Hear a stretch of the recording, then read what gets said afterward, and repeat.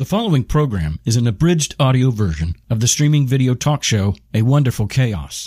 The hosts are Andy Chaliff and Bambos Demetriou. The format is entirely casual, unscripted conversation. If you'd like to watch a live taping or participate with your comments in real time, subscribe to A Wonderful Chaos on YouTube, Facebook, Periscope, or Twitch.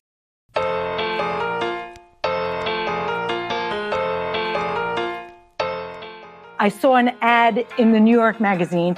We're doing a Jewish Ashkenazi study on the BRCA1 gene. We're looking for people to volunteer. And at that point, so many people in my family have died of cancer. So I thought, there's something more to this. It's not just random. So I schlepped my sister with me. And it happens to be, so we both have it. This preventative mastectomy that we both did, it's also Angelina Jolie also had that same gene. It's so easy nowadays to know what's in your family history. 20 years ago, it wasn't so common, It's a wonderful chaos, beautifully random, messy and glorious. Solo or tandem? We work to find rest and fight to find peace. Both head and the heart, Like you and me. what are we doing here? You mean listening to this show? Where the more that you learn is the less that you know. Where the wounded are healed. And the atheists pray. It's a wonderful chaos, and we like it that way. It's a wonderful chaos, and we like it that way. It's a wonderful chaos, and we like it that way. We're going to discuss quite an interesting subject, and I think it'll go a lot of different directions. But the theme of this is she had a mastectomy because 6 members of her family near to her all died of cancer. And so she was proactive in her life, and she said, I'm going to take proactive action. And I wanted to have that discussion with her around how it felt to say, make a decision that may be hard to make, but in her world, what made it so important? And then we'll go a lot of ways. She's been very successful. She's got, I think, a fun backstory. So we'll go a lot of different directions. But so I found Naomi's story on a lot of these Facebook groups, which I'll dig into. And when I read her story, everyone tries to position themselves a little bit as an authority in some ways, right? And Naomi, what I found was so beautiful, she just sort of she kind of let her story out there. She just wrote it I'm just going to read a bit of this, right? So she's basically saying, are you interested in having me as a guest? Now, if you were to, I'm going to read how she presented herself, and I'm laughing because I'm thinking this is exactly the person I'd want to have, but I can't say that other people would be dying to have this individual on their show. So, having a childhood full of tragedies, Naomi got married young just to have a home. She did not have parents to guide her, and didn't have her back. Because of the foolishness of youth, years later, she found herself divorced with 4 kids, no income or family to lean on. Naomi had to turn her creativity to start a business. People laughed when she proposed to start the Naomi Mamiye design firm. Instead of letting it bring her down, she used it as fuel to propel herself forward and prove them wrong. She pushed herself hard to get to the top of the design world. She did her first few projects free of charge to get her name out with good reputation. One referral came after the next, and she never had to advertise. Now, that was really the story that she kind of put out there. And I thought, wow, like even to say I married to get out of the house. Yeah. Right. Wow. And I think a lot of people do that, but you almost never feel comfortable enough just to say that. It's the truth, but people owning it. Yeah. And I found that really beautiful. And then she, because in our discussion of getting her on the show, I said, I'd like to discuss something that you had to, overcome. And then she said, well, 6 of my closest family members all died of cancer. And then she decided to take this proactive step. And I said, wow, I'd really like to dig into that with you. So that's how we got there. Yeah. And then a half an hour ago, she called me and said, the show's time doesn't work for me. And then I heard her, and I don't know, but she sounds exactly like all my Jewish relatives from Boston. So I don't know if she's one of my Jewish relatives from Boston, but she's a spitting image of one of them. So I've got to see if she's got the Jewish roots in her, because that voice and that charisma is I only, think she does. It's only Jewish in my family. So I'll figure that out. But we're going to bring her on right now. So you can answer the first question. Are you a practicing Jew? Yes, I am. Orthodox one. You're Orthodox? Yes. Oh, I love it. Yes. This is a wig. I can see now that you say it. It's too perfect. Yeah. There you go. No frizz. Yeah, exactly. But isn't that funny? Because my dad was Jewish and my mom was Catholic. So I had the Catholic part of the family, which was always reserved and always like morally trying to tell me I was bad for masturbating. And then I had the Jewish part of the family, which that would be the first question they'd ask me. Oh my God. It's true. Oh my God, that's funny. How did they know you were masturbating? Well, I mean, you're 16 years old. They make the assumption, Bambos. It's that. But you know what I'm saying, or is that foreign to you? Yeah. No, that's a little. I don't know if my family would ask anybody that. But the gene that I have, this BRCA1 gene that I have, is mostly seen in the Jewish community because a long time ago in Europe, when they were all there, they all married each other. So this BRCA1, so when I decided to get a part of this study that I joined, I saw an ad in the New York magazine, and it was it said we're doing a Jewish Ashkenazi study on the BRCA1 gene. We're looking for people to volunteer, and at that point, I mean, so many people in my family have died of cancer. So I thought, there's something more to this. It's not just random. Everybody in the family, there must be something genetic going on over here. So I went down and I schlepped my sister with me, and it happens to be so we both have it. It's also this preventative mastectomy that we both did. It's also Angelina Jolie also had that same gene. Her mother is also an Ashkenaz Jew. So it's just clustered. You got the test done with your sister, and then you agreed together to basically do vasectomies. Oh no, not together. I said first I was 26 years old. Okay. And when I found out I had this gene, and I was like, no, I want to breastfeed my kids. I'm like, this is like too much. I'm too young. I can't. When you think about cancer, you think like older people. Yeah. So I was like, I have plenty of time for this. Now, the paperwork suggested that I got from them that I go for a mammogram every 6 months, and in the beginning, I listened. I was like, okay, every 6 months I went for the mammogram. Then slowly it became a year. Then I got even lazier, busier, kids, family, this, that. And then it slowly became less and less often. And the last time I went to supposed to go once a year to the oncologist to check you. And he said I was probably 40 years old. It was probably 6 years ago. So he said, I just had a 19-year-old die on me. He was telling me, he's like, you have to do this. And I was like, my kids are already older. Oh, okay. And actually because Angelina Jolie did it already, it's already out in the open. It was already it became a normal thing that people did it for preventive reasons. Wow. 20 years ago, it wasn't so common, So I actually did it, and I didn't want anybody's sympathy. I told nobody. I waited for my kids to all be in camp. Nobody was around. I didn't want anyone to know. I didn't even tell my sister I was doing it. And we both have one mutual friend that we're very close with. And she was going through a hard time. And I told her, I was like, she had to go through a surgery. And I said, a few years ago I had this surgery, and you get over, it's hard in the beginning, it's painful. Over time, everything heals. And life goes back to normal. And she's like, what? She's like, your sister also did it. I'm like, what? I had no idea that my sister, I kept it a secret from everybody. And so does she.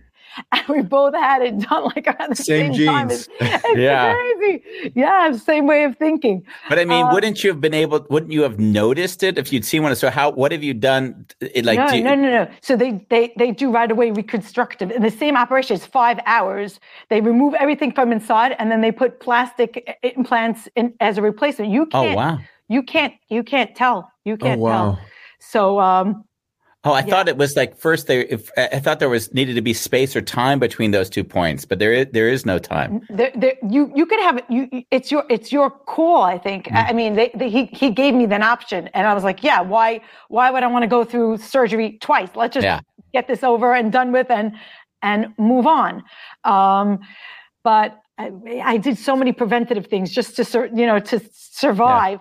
Yeah. So my grandmother and her sisters and her great grandmother, they all died of breast cancer. So I got the BRCA1 gene from them.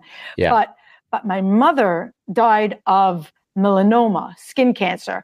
So, and my mother, one day she noticed like a black mole on her back was getting bigger and bigger, and like you don't really notice it because it's on your back. So I think maybe my father mentioned somebody mentioned it, and she ended up dying of melanoma at the age of 36, and I was 12 years old. And so as a preventative measure, also I had moles all over the place. I had 10 of them removed. Also, it's just I feel like it's that instinct for survival, and also.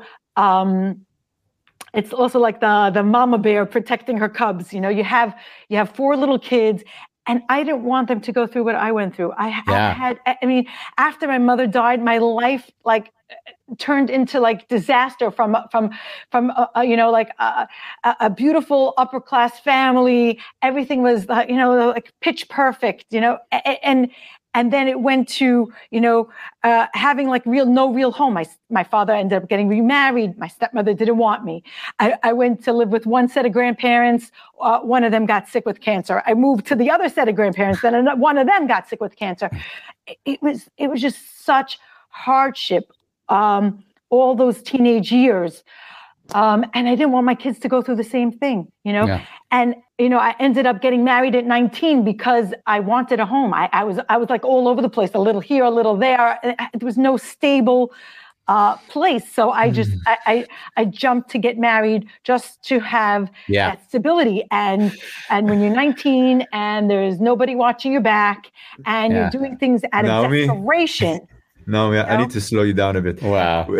We pretty much went on a really, really intense journey in 14 minutes. Yeah, like I'm on a roller coaster right now. I'm like, whoa. I'm trying to keep up with you a little bit.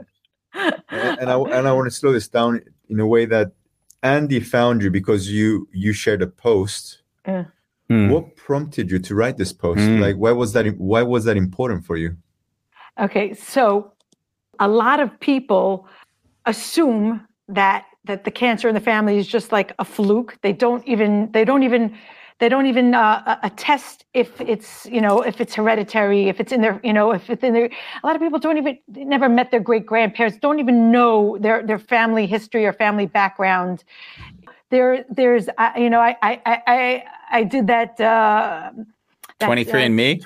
I did the 23andMe, and it was like, oh, you have the BRCA1 gene, like things you need to be careful. Oh, like, oh, yeah, thanks, I know. But, like, it's so easy nowadays to know what's in your family history that was hidden and not, aware of you, what you come from, where, Did you find any relatives you didn't know about?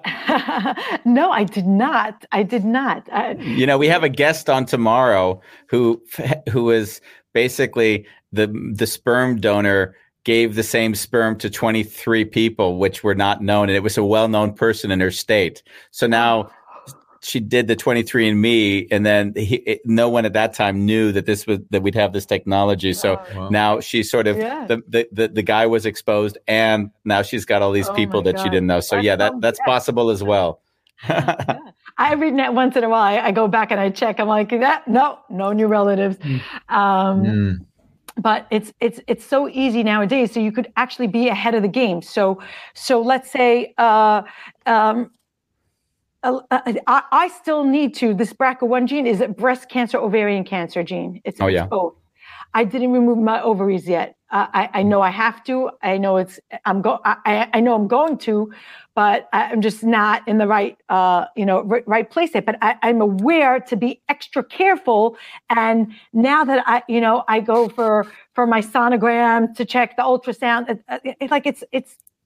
It's important to be, on top of things. Yeah. And when you're not aware, so many people, like you read in the paper, oh, he had stage 4, something, and like, where were, stage 4, where, why didn't you know that, a lot of these things you could have known before if you would have been on top, if you would have gone through your checkup once a year, I went to go get my checkup yesterday, and they took my blood and did the whole thing.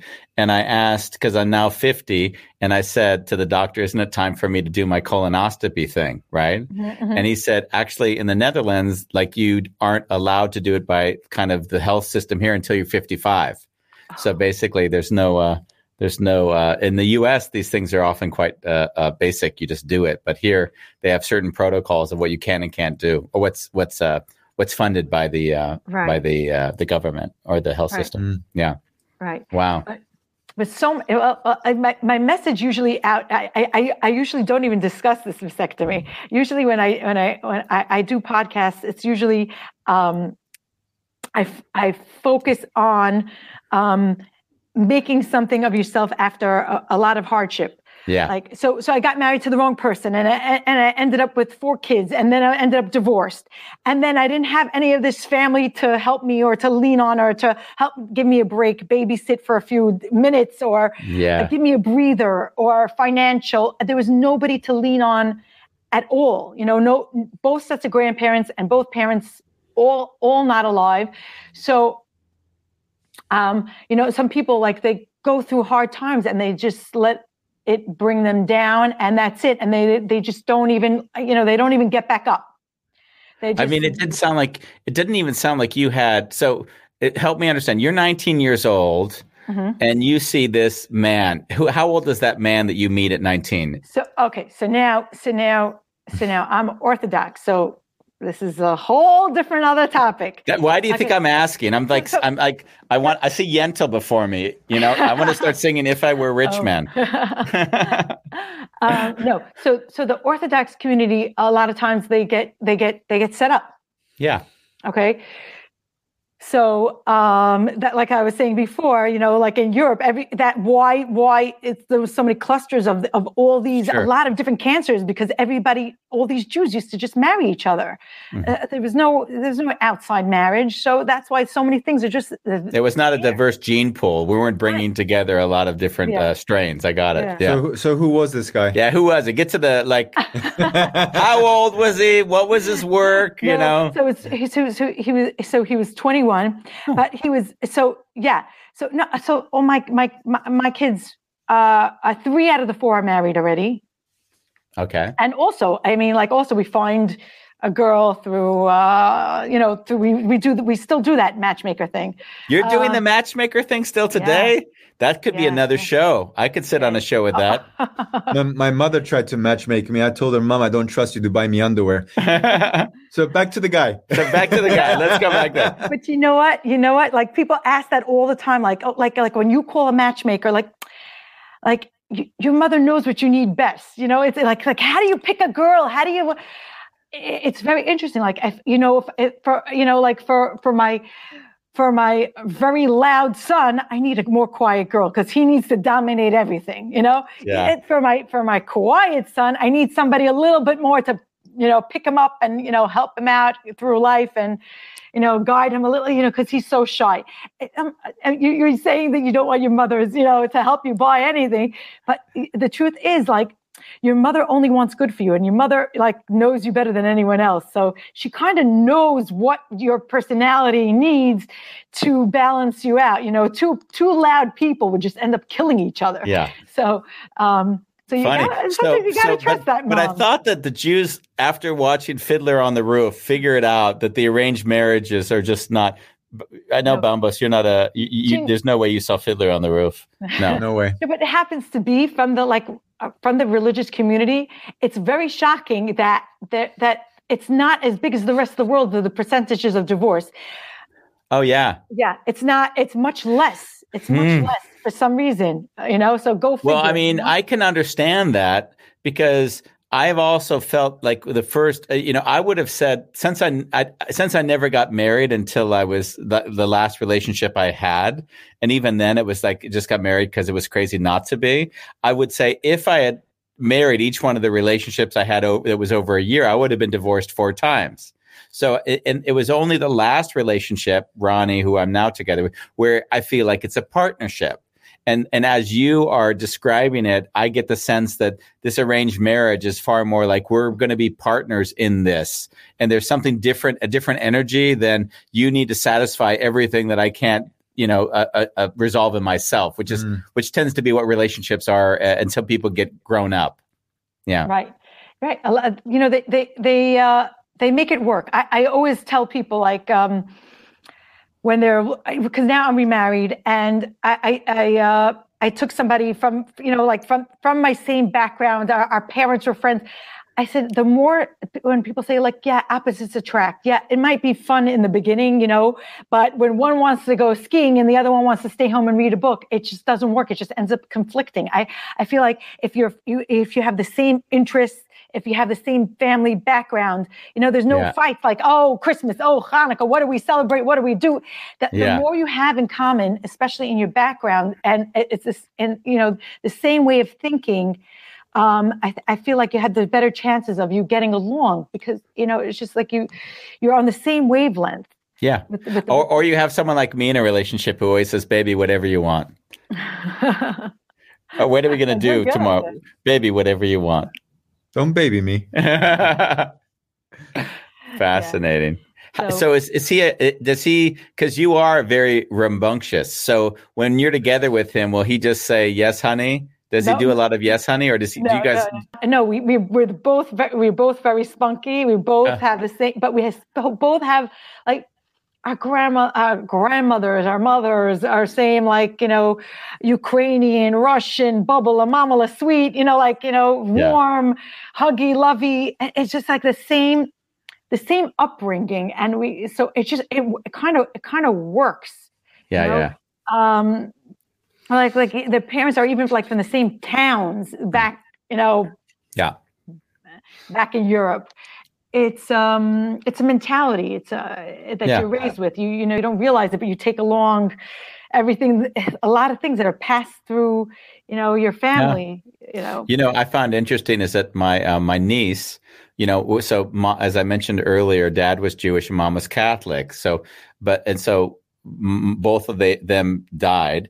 But my niece, who was raised Catholic, she just felt more at home with the Jewish religion. So then she, interestingly, converted back to Judaism, and she even moved in the direction of becoming an Orthodox Jew. Wow. So, and then she moved. Now she's moving to Israel. But the curious thing is that it's as you mentioned, it's in your blood. There's a certain connection to it. So it's interesting how in her, she connected to that, even though she wasn't even raised Jewish. She was far more something that she could connect with, which she just converted and then, made that her life. Right. Yeah.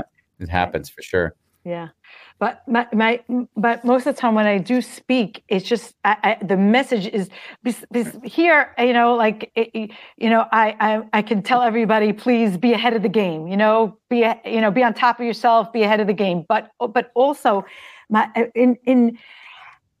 in my work, I just like to, right now I am one of the leading healthcare designers in the United States. I travel all over designing hospitals, rehab centers, nursing homes. But I came from, I was divorced with nothing. I didn't even go to college. So having no education and no family, no background, you can still make something of yourself. You can still use your talents and still like people don't. I always tell people, God gives everybody something that they can monetize on. If like when I see these girls, they're great at putting on makeup or they're great at hairdressing, make it into a career. You're given this talent for a reason. You people think that they need that rich grandfather. Oh, I can't go into business. I don't have that rich grandfather. And I say all the time, I see in the neighborhood, we have plumbers and electricians living in mansions. They're doing so well. They're making tons of money. You don't have to have that. You don't have to have that money in your family. We were explaining I was telling Bambos the other day that if he wanted to make a lot of money, he'd become a plumber, because the one thing there's not enough of in Amsterdam is plumbers. But question to you is, when you are 19 and then you've been match made with this man, clearly you did have 4 kids together. Is that right? Or is that, so you have 4 kids together and then at some point it doesn't work. There's just no match. Right. When you now are on your own, at that point, I'm assuming that you had no background in design outside of curiosity. You didn't study it, or you didn't. So I designed my own home. This is how I got into the business. I designed my own home, and then twice a week, I actually had a Bible class in my house, some lady teaching here. And so I had all these, it was a different group of girls Mondays and a different group of girls Wednesdays she taught. And I volunteered my house. And then the girls used to walk in and they used to just would start taking pictures of my living room and dining room, wandering around my house, taking pictures of my bathroom. I'm like, what? It's like, oh, you're so creative. You're so talented. And I was like, oh, okay, thank you. They're like, why don't you do this for a living? I'm like, no, I'm a stay-at-home mom. Like, I want, Yeah. There was no need, And then when I was at rock bottom with nothing, and I was like, what can I do? How can I support my kids? So I came back to this in my head where everyone kept telling me, you should do this professionally. You should do this professionally. And I'm like, you know what? Maybe I will. So, and a lot of people they laughed, and I said, I'm opening a design firm. They're like, you're going from a stay-at-home mom with 4 little kids, you're opening a design firm, and you didn't even go to school for it. Yeah. Like, no, I know people that went to design school, but as much as they can teach you in as many classes as you could sit through, design is like a flair. It's something inborn. It's either you have it or you don't. You see those people, they're well-dressed, they're put together, how they match things that they're wearing, with the scarf, with the handbag, with the this, with the that. Not me. Yeah. and it's, nobody taught this to them. They have this from this flair that's inside of them. So as many classes you could in design, I feel like as many classes or schools you can go to, if it's not within, there's no, you can't be taught. You can't be taught, good taste. It's either you got it or you don't. In some way, I mean, Bambos and I, her story often reminds me of your story as well. Yeah. Just because. So Bambos, I'm going to tell Bambos a story because he's not going to talk about it. But Bambos wanted to become a photographer. And he just one day said, I'm now a photographer. And we always make the joke, what's the difference between an amateur and a professional photographer? One calls himself professional. So in some ways, it sounds like it's like this moment in time where you just said, I'm going to own this. And that's beautiful. Right. That's just beautiful. I mean, I decided, I spent so many years just crying about the past and just saying all the time how unfair life is. It's, why me? Why me again and again and again? Why me?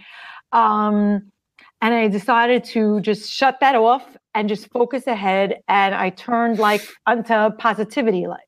So instead, and I don't even, because I used to rehash the past again and again in my mind. Oh, I should have said this to my mother. I should have done that for my father.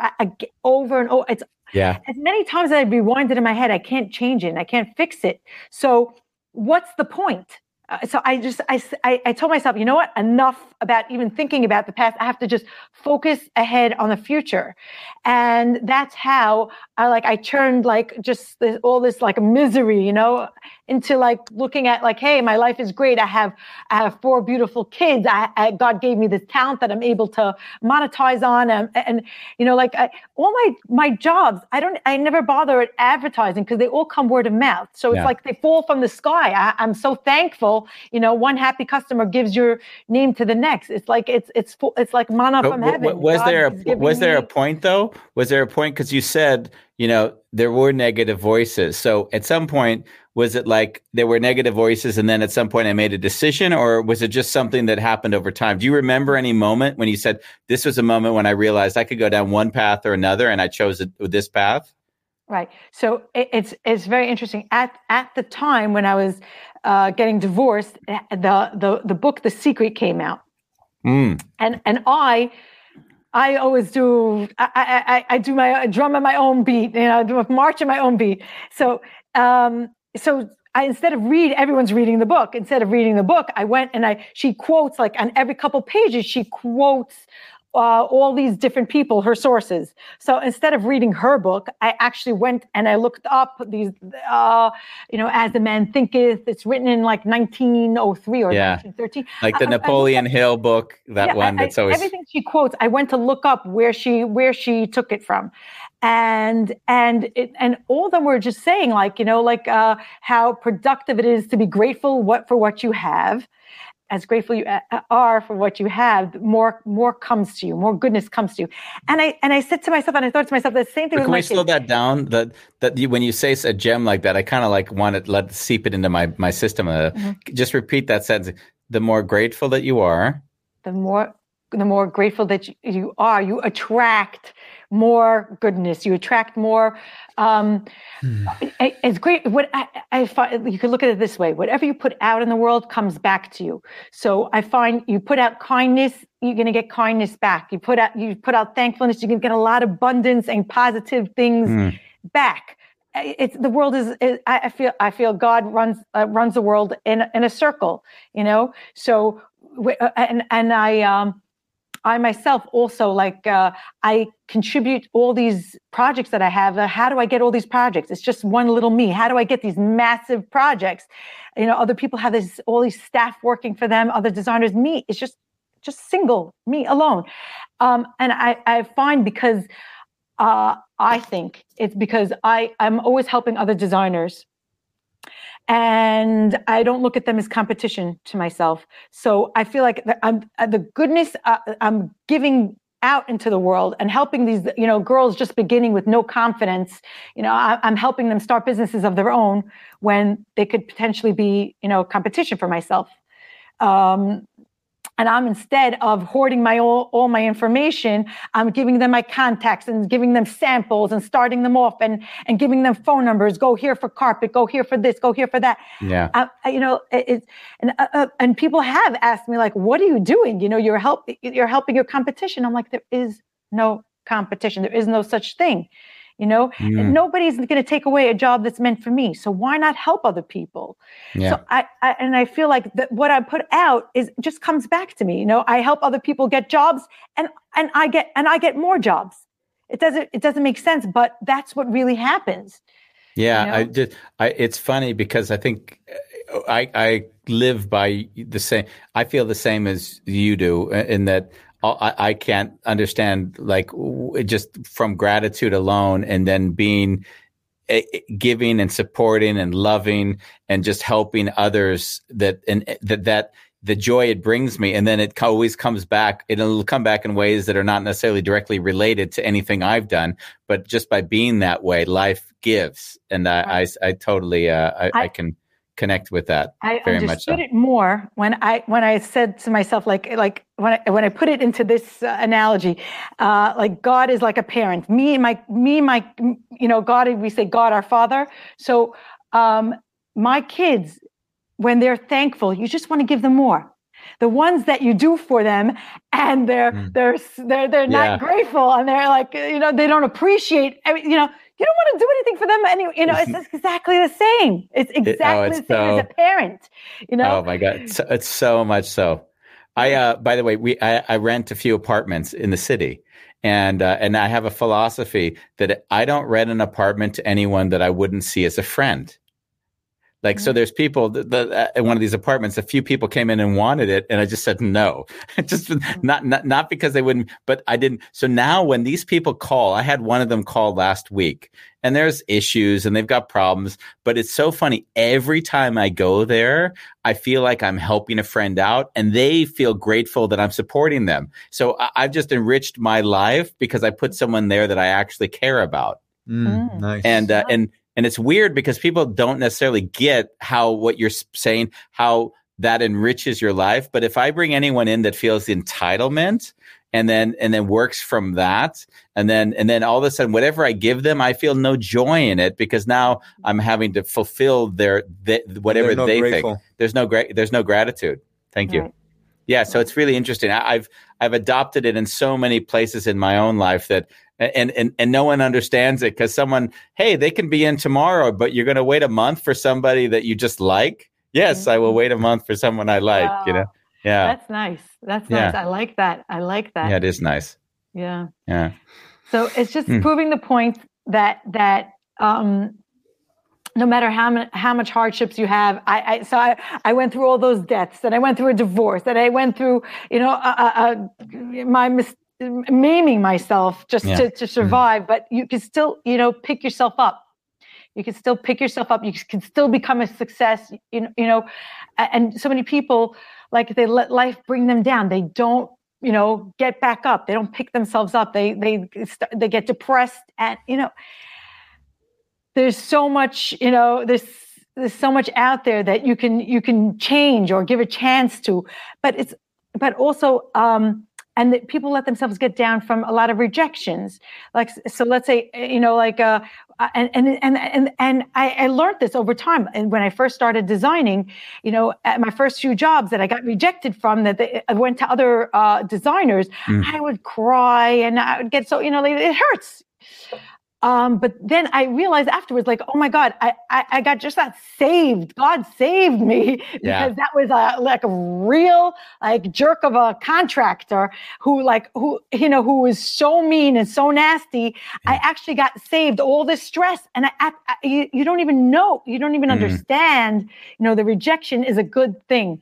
Yes. There's something better out there for you. Hallelujah. And how many do you reject now? Because I could imagine there's people that want you to work for them and you just say no. Yeah. So is there like a percentage you would say, 30, 40, 50? Yeah. So there is a very big percentage. So I've now started to, I focused, when I first started, I did residential and commercial, and I took anything in. I needed to, support myself.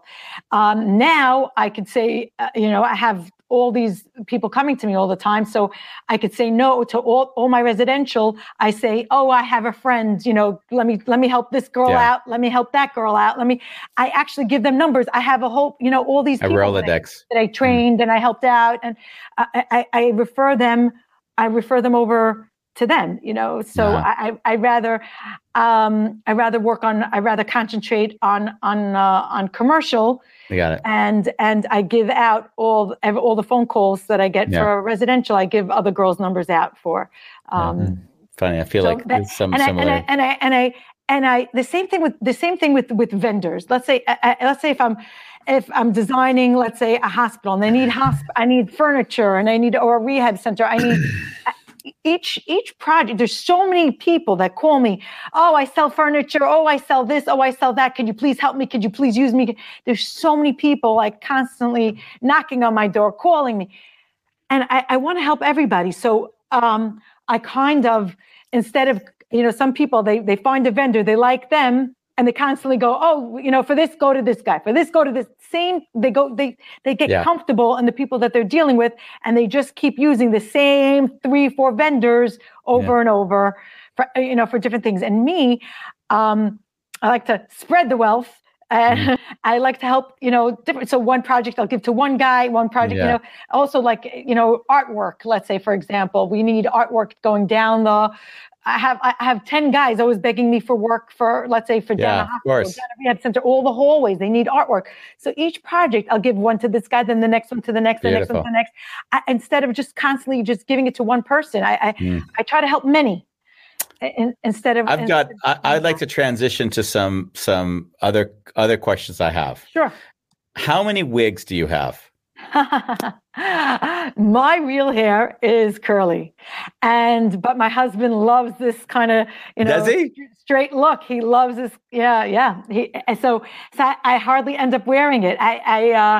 Yeah. But how many do you have? I actually have 3. That one curly one that's sitting, it actually has dust on it. Because you don't wear it enough. I actually have. Yeah, exactly. It does have a layer. It's not a joke. I'm telling you. It actually does in my closet have a layer of dust on top because it's never used. And then I have 2 of these straight ones that I switch on and off depending. You have to get them washed. And how often do you have to get them washed? In the summer more often when it's hot and sweaty outside, but I am truly Orthodox. My elbows are always covered, my knees are always covered. I'm always wearing skirts. My hair is always covered, and I think I still look fabulous.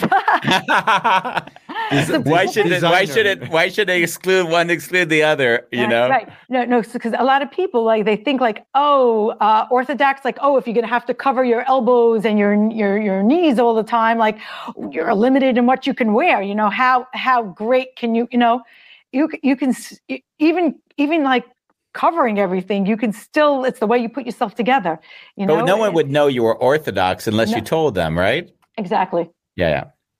One thing that you wrote, which I really liked, and I've discussed this with Bambos quite often in our just supporting business and discussions, is when you started out, you really said, I'm going to deliver whatever I deliver for free. That's what I've read here. And I will allow, it's almost like a drop in the pond. I'll let that drop create the ripple, and then that ripple will define where I go. But I'll deliver great value, and I imagine, I would say the only thing I'd ask is if you liked what I did, do me a favor and refer me forward. That's the only thing I'd ever ask anyone. Only if they're happy. Right.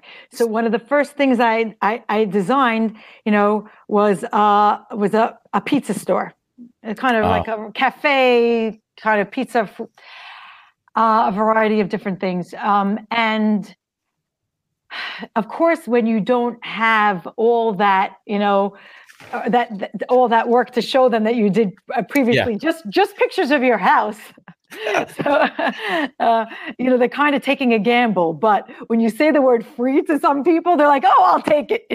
Okay, it's worth the risk. Free, all right. So,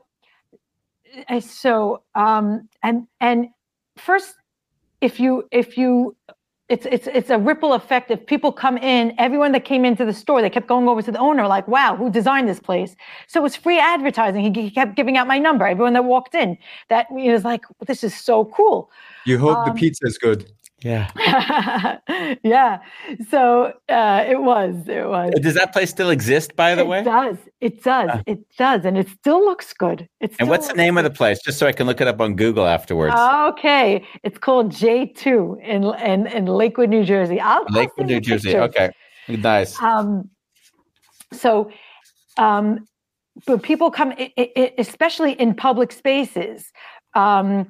When you have residential homes and your neighbors are coming in, families coming in, you have much more exposure when you design an office or a restaurant, any public space. You have more visibility. Sure. And so I was trying as much as I could in the beginning to get my name out there. I was struggling at that time, for food, Yeah. So, but I had to build up a portfolio. People taking a risk using somebody that was inexperienced. So I really went above and beyond. I don't know how it is for you, but for me in my life, I will look back to the people who took a risk on me when I was at a very early phase of anything and I'm always grateful for them. It could be 20 years ago, but I'll still call them to share with them how grateful I am for what they did to support me. There's a woman who, when I was 16 years old, she was catering and she put me and gave me a recipe and left. I mean, I don't even know if I would trust, thinking about a 16-year-old, you've never cooked before, but here's the recipe. And then she, I couldn't tell the difference between teaspoons and tablespoons. So I screwed it up. But the point was that it was like, I will still call her today because I'm in such gratitude for her taking the risk on me. And I'm wondering, is that something you guys share, or how is it? Because so happens to be with this pizza store years later. He actually calls me up. He says, we're buying a piece of property. Can you design my house? Well, first, I don't like doing homes. But, because women can drive you crazy.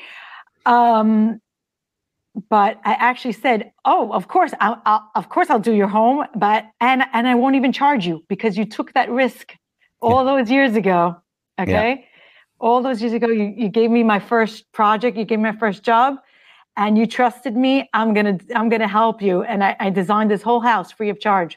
Yeah, that's what that's when I do that in my life. Those are the most gratifying moments, because it's almost like that's the thank you. That's the I want nothing from you but for you, because you've given that to me, right? Mm-hmm. It's really beautiful, those moments. Yeah. It's the people that believed in you. You have to go back. Yeah. And I have, there's even people in my life which I don't even like them, but they gave me breaks, and I still have to love them for that, Right. Yeah. That's what he is for me. He gave me a break when no one actually believed in me. Okay. Everyone was telling me get a real job. In photography? Yeah, but I didn't pay my bills, and I was pretty much picking up leftovers from the organic market, like on the ground. Oh, wow. With a hoodie so no one would see me, and I was really eating basic. And he would be the person I talked to. He would be coaching me. And in a way, because I had a lot of negative dialogue already, and I was trying to push everyone away that was adding to that, he was the voice in my head that was supportive. Right. Yeah. You don't know what some good words could do for people. It could really change them around. Yeah. And rewind back when I was beginning and I was still starting out. My daughter she said she wanted to be a teacher. She kept saving like her favorite model lessons from her teachers. She kept putting them aside in like a loose leaf that she wants to one day use on her students. And I was like, and I was struggling for it. I was like, why do you want to be a teacher? So much work, so little money. I was like, I was totally not encouraging to her. Okay. Mm-hmm. And it's not all about money. Today, I'm so proud of her. She's, the kids love her. She's this fabulous teacher. She's a success because she's doing what she wants to be doing. Yeah. She followed her dreams, and back then I look at myself like, because at that time I was in that predicament, struggling for money. And that's all I could, think about. But if you do what you want to be doing, you're a happy person, and money comes, and that's it's nothing to do with your happiness. If you're following through on your childhood but it's wishes. So hard to trust on that, because just like you were to your daughter, everyone in some degrees wants to protect their children. My dad, he ended up kicking me out of the house and saying I was dead, and saying we're not going to talk. We didn't talk for 10 years because he was so scared that I was going to make decisions where I couldn't support my life, which is absurd when you think about it. He doesn't want me to go down a bad path, so he has to basically say you're dead. But I mean, it's weird. That's how painful it was for him to witness you. Yeah, that's how painful it was for him to witness me. And it's amazing there's this moment when I don't have a child, so I can't, but like where I feel like there's a surrender where you say, this is not my life to live. Mm-hmm. And I can't decide and help them, and I can support them when they come to me, but to control it, I think that's that moment when each parent has to like say, oh, it's their life, it's not mine. Right. And I think for each person, it's got to be a rough transition sometimes. Right. Yeah. So with that, I see a lot of parents, they're lawyers or doctors, and they push their kids to be lawyers and doctors too, even though that's not really like in their kids' gut. They just push that direction, and then years later they're miserable. That's not really their calling. That's not really what they wanted to do. Yeah. And I see that mistake.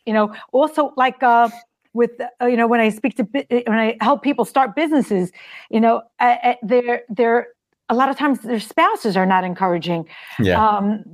To go and drop a job and follow up on an old dream that you have is very scary. It's a big risk to take. And a lot of spouses are like, no, stay in this job. Even how miserable they are, they happy with the steady paycheck. Yeah. They like routine.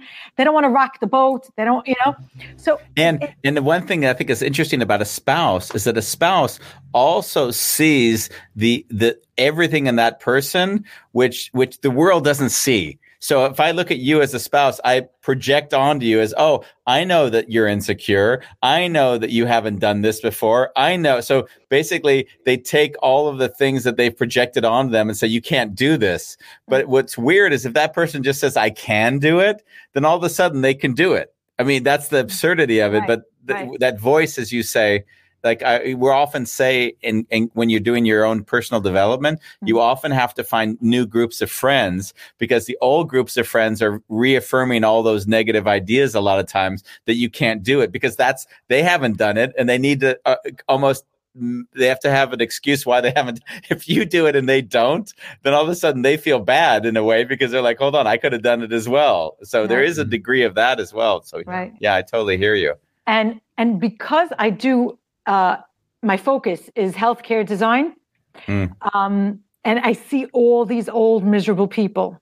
Okay. So I tell people, when I hear just somebody like, there's this young guy over here that in my neighborhood, he was working years for an eyeglass store and his dream was to open up one on his own. But he's like, it's just so convenient, not to have the stress of your own place. I'm like, I say, I look at all these old people I see all the time. I go to design a nursing home. Go look at they're all miserable. They're all because they didn't follow through with their dreams. They just stayed in a safe place. They were scared to take a risk, and look at them now. And you don't. I keep telling you, you don't want to be like these people I see. You want to be happy at the end of your life that you fulfilled. All your desires, your dreams, your passions. You followed your passion, and it's very sad to see. Yeah. And that's what makes me always come out and say, go for it, do it. Take the risks. It's worth the struggle. Don't give up. Because this is what I see happens to you afterwards. I end up seeing that I design hospices. These people are not ending their lives, with a smile, like I did it all. I did my bucket list. This is not how it ends. It doesn't end well. And this is most of the people that I'm seeing. And I go all across the country here in the United States. So, make something for yourself. Follow that, that itch. It's burning inside you to do something. Just, go for it. It's interesting because they always, those two drivers, right? The love and fear, what is the thing that's holding you back or compelling you to do something? And I notice, especially when I spend time in the US, it is so inundated with fear. From media downwards, it's just the system is just so fear-based that in some interesting way, there's this kind of strange paradox because in the U.S., it's a land of plenty.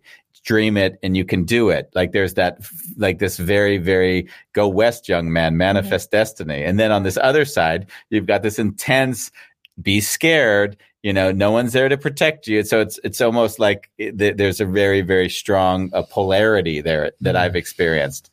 So it's the brave ones. Yeah. So people do nothing. Yeah. Yeah. It's the brave ones that actually make it. Yeah. It's the people. But then they'll use. But then there's the guy who's homeless who you then see, and then that one to say, see, that's what can happen to you. Like that's the narrative that then gets them fear-based again. Like, oh my God, at least I have a job. At least I have healthcare. At least, and so it's really it's interesting. And you die miserably. Yeah. How would you rather live feeling as if you're just surviving, or would you rather live and I've often said that to my wife because we're a little bit different there. I'm more living on the edge of I'll often say, if I die tomorrow, it's great. And then she'll be like, no, it isn't, because then I'm still here. She says, you're so selfish. But I mean, and my point being that, like, there's nothing I'm not doing that I'm not loving. And that's how we all should be. And that's what I would love. Should be. Yeah. Yeah. Yeah. She puts time. She says, okay, I have to do things I don't like so that at some point I can retire. Right. That's the thing people do. Yeah. And then the retirement age always gets older, right? Because we don't have enough money in the healthcare or in the social security system. So it's like, now it's 55, but in another year it's 57. Now it's 60. Yeah.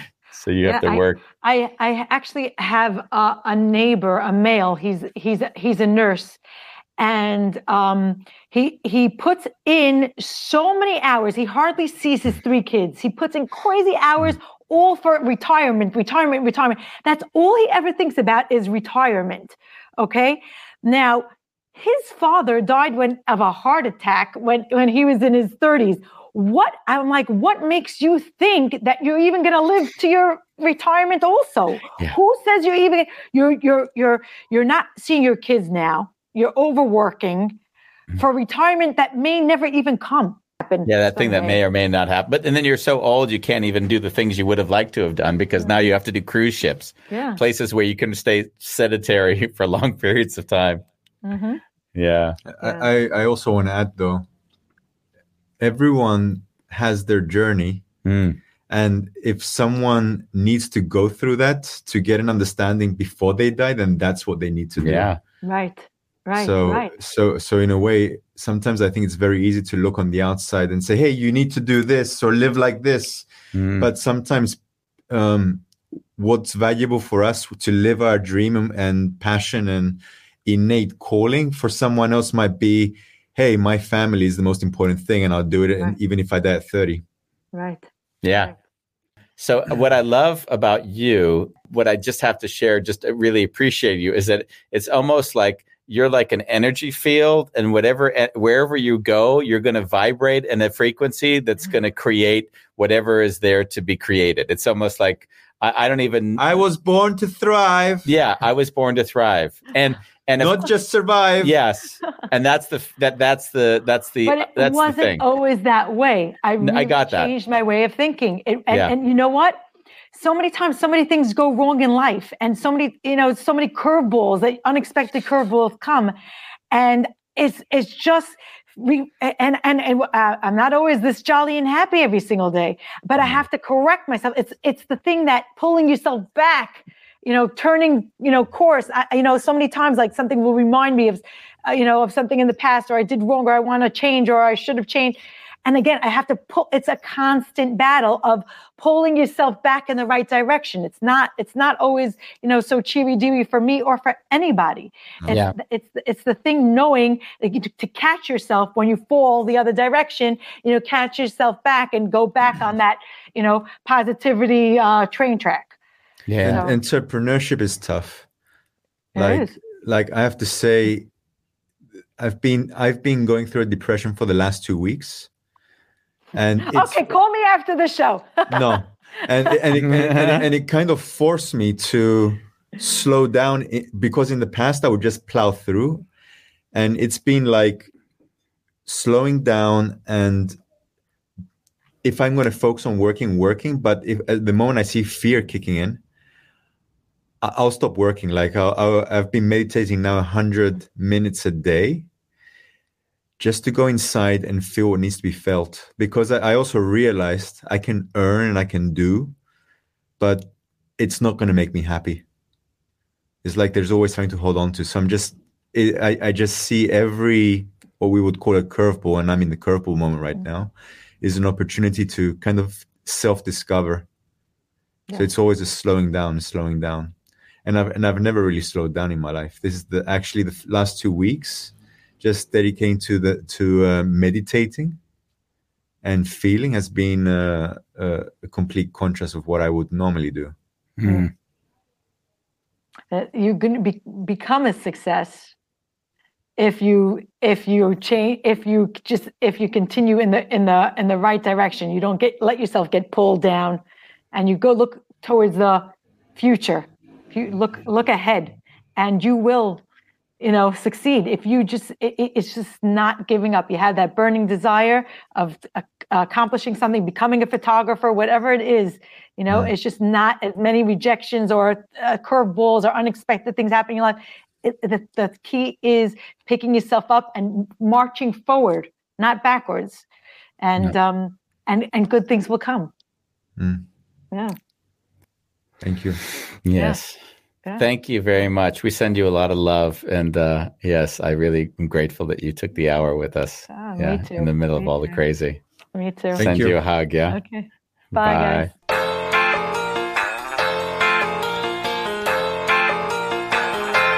She was full of energy. I love this. This you can feel what that does when you're with it. Yeah. Like if I was just realizing, like if I had a project and I'm with someone that has that kind of charisma and that energy, I'm like, yeah, that's someone that I want to be around. That's someone that I want to be participating with. And that energy field is going to add to my energy field. And, I just felt like, yeah, interesting how you sense that. Yeah. So anyone watching this show will get an energy boost. Yeah. And we went in so many different directions that it was 4 shows packed in one on this one. So I feel like the words were compressed as well. It's almost like I feel like there were more words per minute on this show than any other show we've done. Cool. It's always a wonderful and it's always a chaos. That we are always certain of.